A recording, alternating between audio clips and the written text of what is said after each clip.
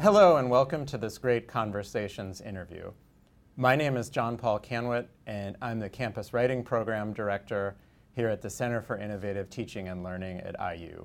My guest today is John Warner, who's affiliate faculty at the College of Charleston and the author of Why They Can't Write, Killing the Five-Paragraph Essay and Other Necessities, as well as The Writer's Practice, Building Confidence in Your Nonfiction Writing. Welcome, John Warner. It's really great to have you here today. Thanks, John Paul. It's good to be here. So I wanted to start off by asking you what you see as the biggest challenge in getting students to write well in higher education. So I think the biggest hurdle really is the experiences students have had prior to entering college, where they've been subject to highly prescriptive practices as embodied in the five-paragraph essay, around activities associated with standardized tests and standardized assessments. And for me, this has disengaged students from the fundamental act of writing as communication, as writing for audience and purpose. And so when they come into higher ed, they've written for school, they've written for assessments, but when we want them to have a sort of richer, deeper, more nuanced understanding of writing, it really is a largely foreign concept to many of them. Great. So, and what would you say is the role of college teachers in encouraging their students to write well? So, I see it through this lens of the writer's practice, which are the skills, attitudes, knowledge, and habits of mind of writers. So I want students to develop the kinds of behaviors that writers do in academic contexts, even in non-academic contexts, so that they can be flexible and adaptable to occasion. We can't just introduce them to academic writing or an academic research paper and expect them to be able to do these things. We have to arm them with these tools and knowledge and abilities that allow them to adapt to the different demands of college and even beyond college. Great. So I often, in my job as the Campus Writing Program Director here, I consult with faculty from across the disciplines, and often they're not from English or in writing-related fields. So I often hear that it's not their job, instructor's job, to teach students how to write. How would you answer that? How can you help me answer that objection? I am not unsympathetic. Teaching writing is a discipline in and of itself, and it's a time-consuming and difficult thing.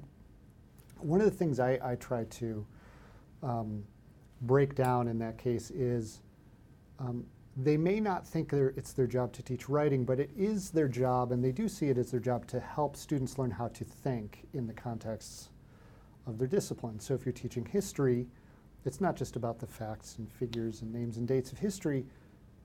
We want students to be able to think like historians. And in my view, writing is thinking. They are one and the same. They are inextricably intertwined. And so if we want students to learn to think and practice their thinking, writing is a great way of doing it. I think where faculty who will say things like this struggle, it's because they're focused on things like the mistakes students make in their sentences, and that they feel like they have to correct them and help them gain improved knowledge of grammar or syntax or this sort of stuff. And I would like to tell them that is not your job. Your job is to help them think inside of your discipline. And you can and should assign writing that tackles that problem of thinking, rather than believing, oh, I've got to teach them how to use commas or possessives or something like that. Right, and so this has come up. You and I have had conversations with faculty over the past 24 hours. We've had dinner, we've had some informal conversations with O'Neill faculty and different people on campus. What would you recommend instructors do if they are really concerned with that correctness sort of thing? You know, that my students are making errors with apostrophes. Right. What do I do about this? So when I'm being glib, I'll say get over it.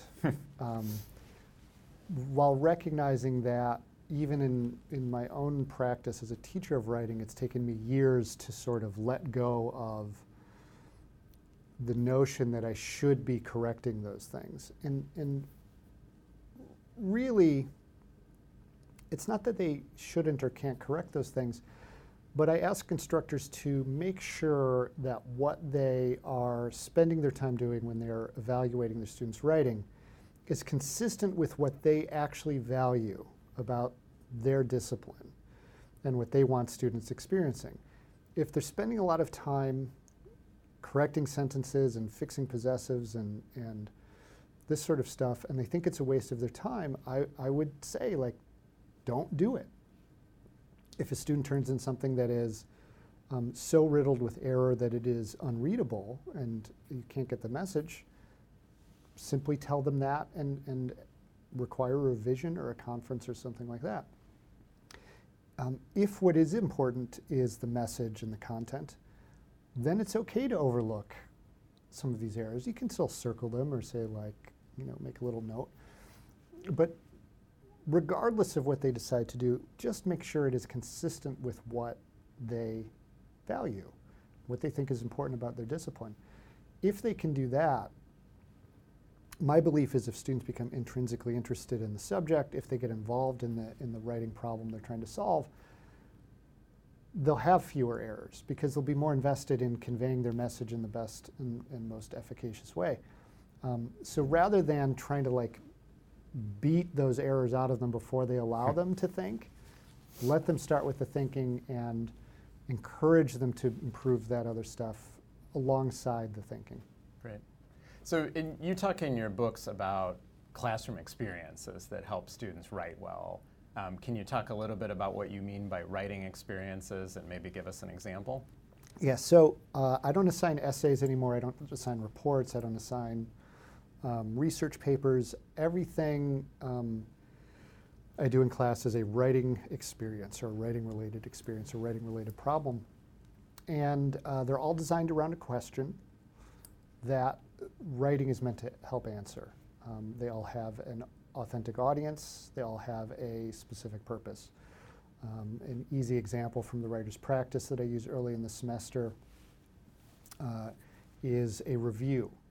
And the question of underneath the review is, should I? An audience comes to you, they're curious about a movie or a restaurant or a coffee shop or an app or a pair of shoes, and they'll say, should I go see this movie? Should I go to this restaurant?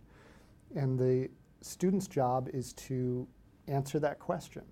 So rather than giving them a template of here's how a review works, rather than giving them an outline, I ask them to answer that question. And this requires the student to work through the experience, to acquire examples of the thing they're trying to write, to analyze those examples and break them down to understand what I call the moves that reviewers might do. And then they have to write one.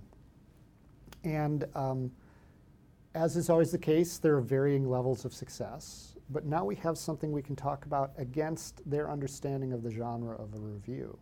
And they can see how their work does or does not meet the needs of the audience as compared to published reviews. So that experience gets them thinking as writers do and solving problems as writers do. So that when we then move on to our next assignment, which may have an argument, I can point to the fact that, hey, the review is an argument already. You were trying to persuade. By designing around experiences rather than discrete assignments, I'm really trying to foster that transfer from one experience to the next experience. Great, right. That sounds very rewarding for students. It can be. Once they start to put the pieces together for themselves, it becomes a sort of self-empowerment thing. It's like, oh, I can do this. I don't have to wait for a teacher to give me a template or explicit instructions. I can solve this for myself. And so these start right away in your course from day one. Day one, we are solving writing-related problems in the course, and everything is framed as a writing-related problem with a question, central question that an audience needs answered. Great. What would you say is the best way to get instructors ready to provide these kinds of experiences? Because you and I have 20 years each of us teaching college, but what do we do with instructors who aren't as used to these kinds of experiences? Well, start by reading Why They Can't Write, Killing the Five-Paragraph Essay. No. It really, so both Why They Can't Write and The Writer's Practice talk about a process of examining and breaking down your writing assignments to try to get at the essence. That is, what is most valuable about this? What is that you want students doing and experiencing and taking away from the experience when they write this thing? So often what I find when I work with people who are assigning writing is they will assign something like a research paper and like, oh, I want my students doing close critical analysis of sources and then synthesizing those into a piece of writing. And then we'll look at the process of the research paper and we'll see all these extraneous aspects of the assignment that don't actually get at that core, where they're spending too much time doing like an annotated bibliography. They're spending too much time developing a topic. So in one specific case, I had an instructor in a history course who realized he didn't want his students writing research papers, or he didn't want them writing individual research papers. He started having them all write the same research paper by giving them the sources and talking about them collectively together so they could break them down and understand them. And it worked great for him. I mean, he had figured out how to like create a topic of interest that students could do. There's a lot of ways to sort of skin this cat. There's no one method. It's like, what is the essence of what you want your students doing, and then how do you create a writing experience that embodies those values? And it seems like part of this is to have instructors be willing to take some risks, to try out some new things that may not work, right? You have to take risks. There's a chapter in Why They Can't Write where I talk about the problem of teaching folklore. That is the things that have been handed down to us over the years as important, or the sorts of assignments we're supposed to do.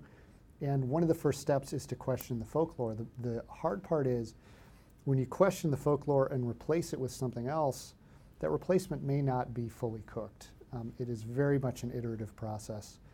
And I encourage instructors, after they've tried something new, is to solicit that feedback from students. How did that go? You know, what did you struggle with? What was most valuable? And you can begin to change these assignments over time. The experiences in the writer's practice reflect many semesters of iterative process in terms of honing them, and including additional iterations when I was writing the book itself, where I would reflect on how it had gone the last time I'd done it and think, oh yeah, I'm going to change this for the book, even though I haven't had a chance to teach it this way yet. And you advocate too, I know, being upfront with students that, hey, we're trying this out. We're trying something new, yeah. We're trying something new. I share the objectives. I say, this is why I want us to do this. These are our goals for doing it. So that if it's off track, they can help me get it back on track. They have that agency and ownership over what we're doing. It's not just me, you know, erecting the hoop or setting the bar and saying jump through that or jump over that. It's, here is the experience. Here's what we're going to do. Here's why we're doing it. I've designed this in order to help you do these things, but if we get off track, we'll figure it out. Right. So the subtitle to your newest book, Why They Can't Write, is Killing the Five-Paragraph Format and Other Necessities. So why? Why, you know, this sort of hallowed form? Right. Why do we want to get rid of that and other things like it? The five-paragraph essay is more symptom than disease. The underlying problem, the other necessities are really a bigger deal than the five-paragraph essay. And that is the highly prescriptive teaching practices that are associated with standardized assessments that have been an increasingly prevalent mode in K-12 education.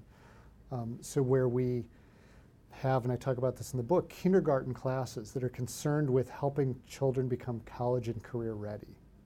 We are off track. We have deviated from the sorts of values that I think we should associate with learning to write, particularly when you're in grade school. When you're in grade school, writing should be purely fun. It should be interesting. Every assignment should be some intriguing example for a child to explore the world in their own understanding. And instead to sort of train them in this form from like 3rd and 4th and 5th grade on, creates a very cramped notion of writing. It creates a culture, it facilitates a culture where students are increasingly anxious and depressed about performance on these standardized exams. And it requires them to write in ways that are simply divorced from how we write in the world.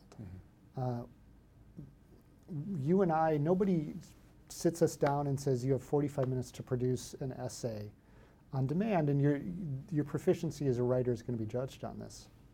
This is simply not how we work. So the other necessities are about bringing our pedagogical practices in line with our values, what we know works and has worked in the past, and moving away from those things. So you talk in the book about leveraging the writing that students already do, so sort of bringing that writing outside the classroom into the classroom. Can you talk a little bit about how that works? Yeah, so one of the things we expect students to learn how to do, particularly in the first year writing class, and college in general, is to write an argument. And students are natural arguers. They're arguing all the time, and they're making cases for themselves all the time. So I like to bring in their native abilities and show them, you can do this. All we're going to do is translate what you are doing in your everyday lives to an academic context. And I talk about, like differences in audiences. I'll use a scenario like a student wants to study abroad. Their parents or guardians are reluctant to let them do so. And I ask them, well, what are their objections? And they'll say things, the cost, and they'll think that I'm not going to learn a lot, or I'm going to party, or these, and they list all of these things. And I ask them, well, how will you refute these? And they say, I'll do this, this, and this. And they've done the exact sorts of moves we expect of academic writers, just in a life context. And then I'll translate it to, here's an argument about something else. What are the objections that people are going to have to this argument? They get it instantly. One of the things I like about that too is it fits with that larger education model of not having a deficit model, right? Not going from what students don't know and what you're going to fill them up with, to really working with what they do know. And I know that people have talked about that even on the sentence level, that students, they know grammar, right? They might make mistakes, they might not know everything, they might not know what a noun and a verb are, but they have a natural sort of expertise with language. They can express themselves in written language. Right. Students have very little problem with this, and I think some people watching this just are like, what? That's crazy. When students turn in writing in your course and it looks and sounds like nonsense. Word salad, some people Word often salad, say, what right? I call pseudo-academic BS. They are trying to impress the instructor. They are trying to perform a kind of studentness and intelligence. And so if they're doing these things, it's not because they don't know how to write, it's because they're disconnected from the audience and the purpose and the message. And so if you can reset their expectations, if you can allow them, at least on occasion, to write as themselves and prove to you that they can write, you can help them translate to these other contexts where it's not just about using $10 words like plethora, it's actually communicating an idea. It's no different than what they're doing in their everyday lives. But they can be and are intimidated by school, and particularly by faculty who they are often highly impressed with, and they perceive as experts, and that they are trying to impress in turn for the sake of the grades. So if we can share with them our own struggles with these things, our own challenges in crafting our writing, that brings students closer to an attitude that I think is productive.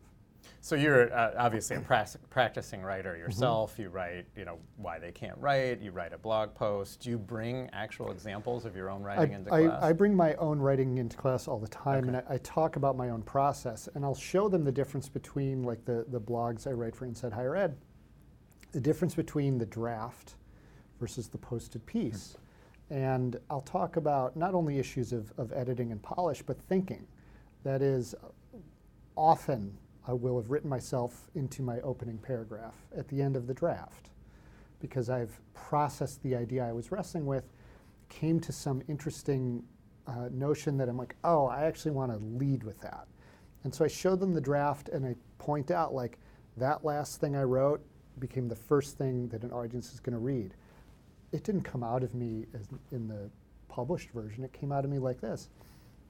And to allow students to see the process of thinking as well as the mistakes I make in a draft just like they do, and that the difference between me and them is not my greater proficiency, but my willingness to work the problem for a longer period of time heading towards an objective. That's the difference between what they've been doing in school and what I'm doing there. So I try to give them opportunities to do that, to work an authentic problem for an authentic audience. And to have that time on task To that have we that- know is what works for Yeah, students yeah. in any learning, whether it's writing or any other kind of mode. I'll give them time to write these down drafts to get the idea down in class so that I know they've done it. And then we will talk about it in class. Like, what is the nugget idea that you've just put on the page that you think you now need to go back and revise around, to model and demonstrate that and get them doing it, to break them of the patterns that they've had in the past and be thinking more deeply about their own writing process. So speaking of patterns, so you talk in your book about assigning students unfamiliar writing assignments. So we've talked a little bit about leveraging what students already know and what they can do, but you talk about, and research suggests that these unfamiliar writing projects can be really powerful, which in some ways seems counterintuitive. They need, you have to have some kind of bridge to the unfamiliar, but to give them something that they haven't done before. Again, if it's embodied in an experience, if it has a purpose and an audience, and you can give them a process by which they can solve the problem, it can become hugely empowering. I can give them what we would recognize in the end result as a highly sophisticated form, like a rhetorical analysis. I don't tell them they're writing a rhetorical analysis. I simply say, you need to take a text. Often I'll use, there's two assignments in the book. One is a work of humor. I have another one where they look at a television commercial and they have to rhetorically analyze the rhetoric of the commercial. And they've never done this before. It's totally unfamiliar, but by the end of the process, they will become skilled readers of subtext within a commercial. And it becomes this sense of empowerment. It's like, oh, I couldn't do that, and now I can.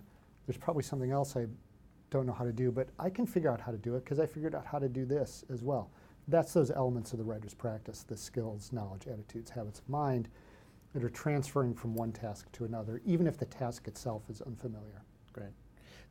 So we've been talking so far about what we teach students and methods for doing that. I think one of the big themes in your book, the most recent one, and the writer's practice, is learning from students, which I think is great. Can you say a little bit more about how we can set it up so we do that? Yeah, I mean, one of the most exciting parts of the semester is where it's revealed to both myself and my students that they are experts in something that I am not. This can be easier in a writing course where it's not content heavy, but I think it can be done in any course where we allow students to follow a sense of their own interest, to go deep on something and to explore what they're interested in. This past semester I taught a humor writing course where students brought in content that I had simply never been exposed to before, including one student who wrote about the humor of TikTok, and I had just barely been familiar with TikTok as a medium. And she broke down all the stuff, and it was fascinating. I mean, I was really fascinated to hear her talk about how TikTok works to create sort of viral, humorous moments, something I'd never considered before. I learned a ton. I will use her TikTok analysis myself in a future course, and I'll credit her and try to show students that they can do this. So allowing students to be human in that way and experience value their lives of experience, I think can go a long way. And for me, it's just fun. Like, it's interesting. It makes the subject and the class more enjoyable if I don't think I have to carry the weight of every last bit of content that's brought into the class. Right. And what about at the level of language? What can you learn from students? Just, we talked about correctness, but right. Seeing their writing not as a yeah, deficit. So I am pretty liberal when it comes to allowing them to express themselves in the vernacular that is most comfortable to them. It depends on occasion, it depends on purpose. But in my classes, they're allowed to use slang and language and this sort of stuff. Like if one of my students wanted to joke about people my age or older with like an okay boomer, like I'm not going to, censor them for that sort of thing. I'm going to encourage them to use that native vernacular, because it's what I do as well. And Why They Can't Write, there's many passages that are written primarily for my own entertainment. There's a Animal House reference in there that a huge portion of the audience I know don't get. People of a certain age who grew up watching Animal House will get it. Embedding these things in order to create a relationship with the writing and a kind of pleasure in the creating, rather than trying to police that stuff, I think goes a long way. So obviously, when we're writing, we're communicating with an audience, right? Mm-hmm. Unless it's a diary entry or mm-hmm. journal or something like that. But it sounds like what you're saying is you also want to give students some space to be able to do some personalized things that might not always connect with an audience. Yeah, and they can take a risk. They can swing for the fences and miss. I would much rather a student take a big swing at a big idea or a difficult audience and fall short than play it safe. They're going to learn more in that than they would otherwise. And that big swing gives us a lot to talk about after the fact. A significant part of my approach is this reflective practice and learning about learning, thinking about what they've done after they've done it. And so I want them taking the biggest possible risk, while making sure it's safe for them to take that risk, that they're not going to crush their grade because they're extending themselves beyond what they might be capable of. But it's always a balance, If you let them take too big a swing, they may not only strike out but like fall to the ground. You have to be willing to allow for that as a part of learning. So you're explicit about that they can take those risks. I talk a lot about failure as our best teacher, particularly when it comes to writing. And not just failure as like I whiffed on that, but as a perpetual falling short of our own goals for ourselves. My writing in my head is much better than it is when it hits the page. There is a translation problem between my brain and my fingers. I want like everybody in the country. I want like Barack Obama recommending Why They Can't Write on his list. Like I have those ambitions. I don't think maybe the book ultimately has that kind of impact, but by believing that it's possible when I'm doing it, I'm going to write better. And so I want students having that same spirit. Like you have to be willing to risk falling short of a lofty goal. It's like whatever Casey Kasem used to say, like keep your feet on the ground and reach for the stars, that kind of thing. Like, yeah, reach for the stars, why not? You and I have talked over the past day a little bit about your own educational background mm-hmm. and how that's impacted your own writing and your own teaching. Can you say a little bit more about the kinds of teachers you had and the kinds of experiences that have influenced you? Yeah, I mean, I write in the book about Mrs. Goldman, my third grade teacher, who turned me into a writer in an instantaneous moment when she asked us to write instructions for a peanut butter and jelly sandwich, and then made us try to make the peanut butter and jelly sandwiches according to our own instructions, and they were a total failure because we had left everything out, the amounts, used a knife to spread it on the bread. I think even some kids didn't even say to spread the peanut butter on the bread. It just said like, spread the peanut butter, and she made them like take the peanut butter and spread it on their hands. And it was good fun. And it was sort of a joy. And in that moment, I had this epiphany of like, oh, writing it matters. It's for people. This has an impact on the world. And all through grade school, I had these teachers that allowed us to explore who we were and do these interesting assignments. I still have, I talk about this in the book as well, I have my 5th grade portfolio of writing where we did alternate histories. We did science fiction where we had to, the prompt was to make an invention and write about the world now that this invention exists. I mean, that sort of spirit of allowing kids to be who they are. One of the things I know from talking to students when they come to college now is very few of them have had those sorts of experiences. When I ask them, have you ever written anything you really enjoyed? And they have a hard time talking about that. Whereas I can sort of conjure many of these examples when I was young. And I think it's a shame. And you'll make your college students, invite your college students to write the instructions for how to make the peanut butter and jelly sandwich. It's the first thing we do in class. Right. I used to lecture for an entire class period about the writing process and thinking about your audience before you write. And then I started just having them write instructions for a peanut butter and jelly sandwich and then reading them back to them. I don't have them make them, but I read them and say, what went wrong? And they instantly get it. They get oh, I didn't think about it. Most people write a vague description of themselves making a sandwich, not instructions for making a peanut butter and jelly sandwich. So in that exercise, I've introduced them to how writers think, how writers anticipate audience needs, and we're off and running.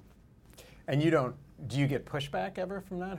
Where students will say, I did this in 3rd grade. They will say it sometimes, but what's fascinating is whatever they didn't, they forgot what they learned in 3rd grade. Like the 3rd grade experience has been erased by what they've done since, often because they've been writing 5-paragraph essays to very limited prompts since then. So it's fun, students tend to enjoy it. I sometimes joke around that the audience was actually not a human, but like a space alien that came to Earth and needs to find sustenance. They're friendly. If they can make a good sandwich, they won't destroy the Earth. If they can make a bad sandwich, they will. Unfortunately, they didn't give amounts, so the alien used the entire jar of peanut butter, and their insect mandibles choked on it, and they died in the kitchen. So, I take writing very, very seriously, but I also think writing is fun. Like, I'm not one of those writers that thinks about writing as torture. It's not that it's easy. Writing is difficult, but the act and byproduct of writing ultimately should be pleasurable. At least I think so. I think that's a great test too.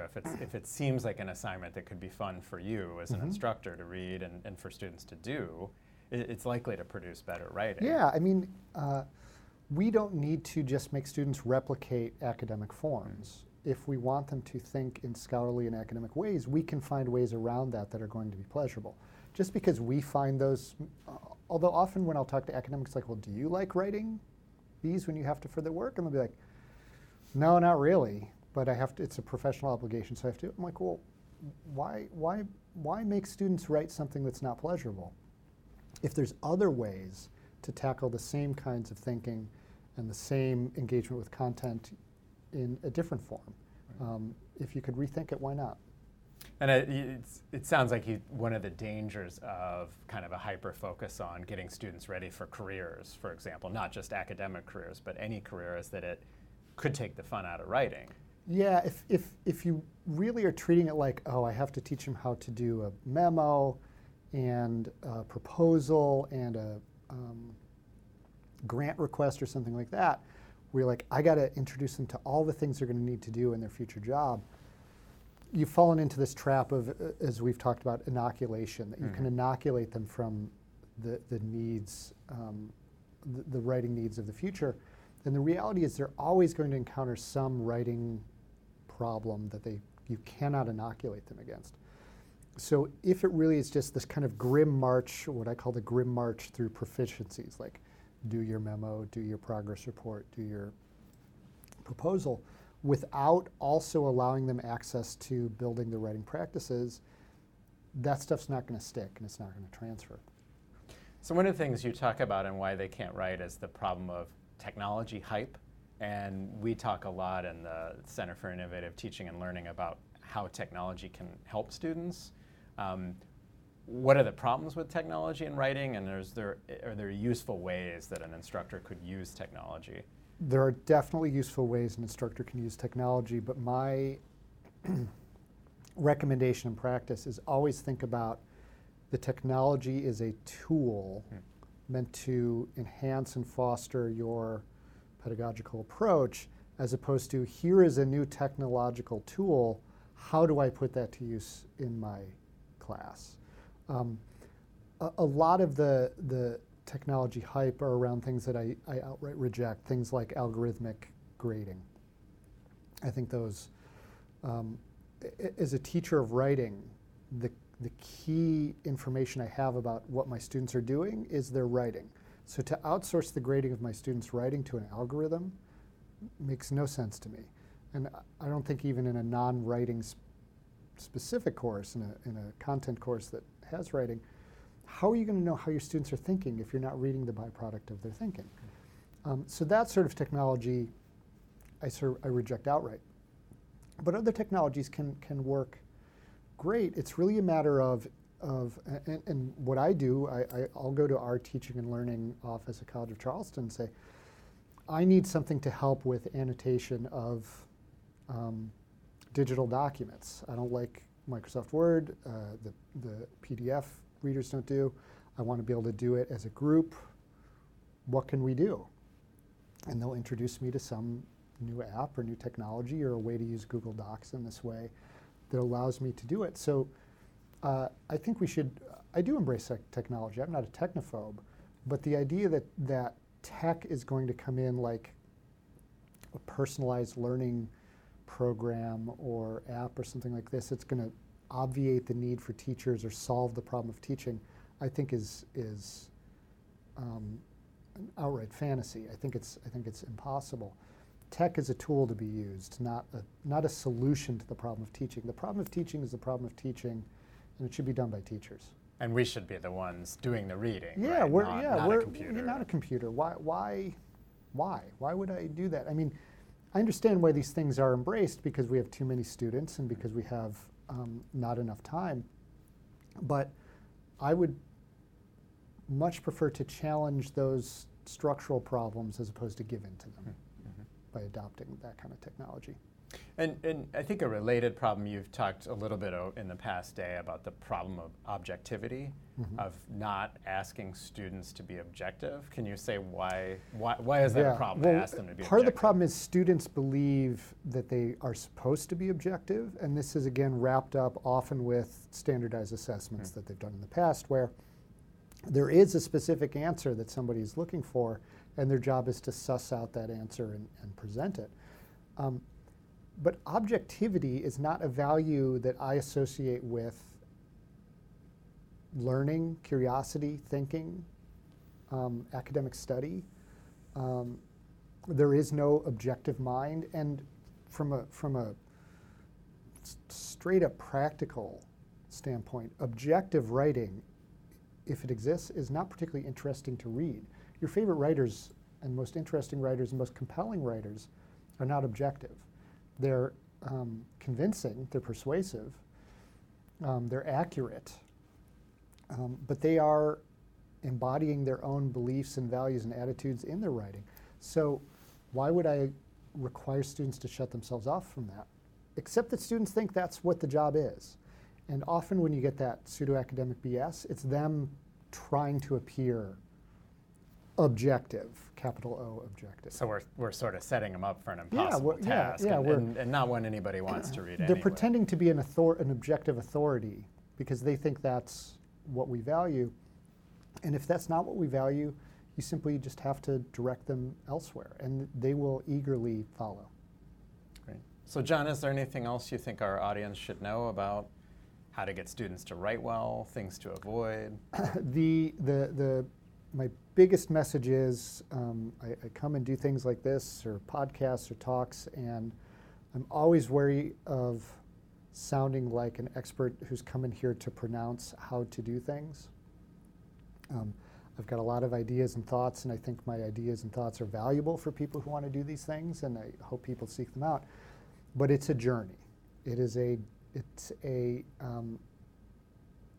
iterative process where you evolve your own practice over years. These two books are the products of 12 or 15 years of thinking about the teaching of writing, and that journey for me has not stopped. I continue to iterate in my own writing and my own practice of teaching writing. It is a process. It is a practice. We have a teaching practice. So if we can be forgiving of ourselves, particularly for our past sins, I sometimes think I owe an apology to all the students I taught when I was a TA, when I didn't know very much. But recognize that that's how it works. We learn things as we go. We're human. Our goal is just to get a little better each time, and I think it really is. You just start taking steps that are consistent with your values, that meet your students where they are, and you will see progress over time, and it will begin to feed on itself. But you'll probably never arrive at the final destination, and that's okay. Great. Well, thank you so much for being here and sharing a little bit of that journey that you've had with students. It was my pleasure. Thanks. Thank you.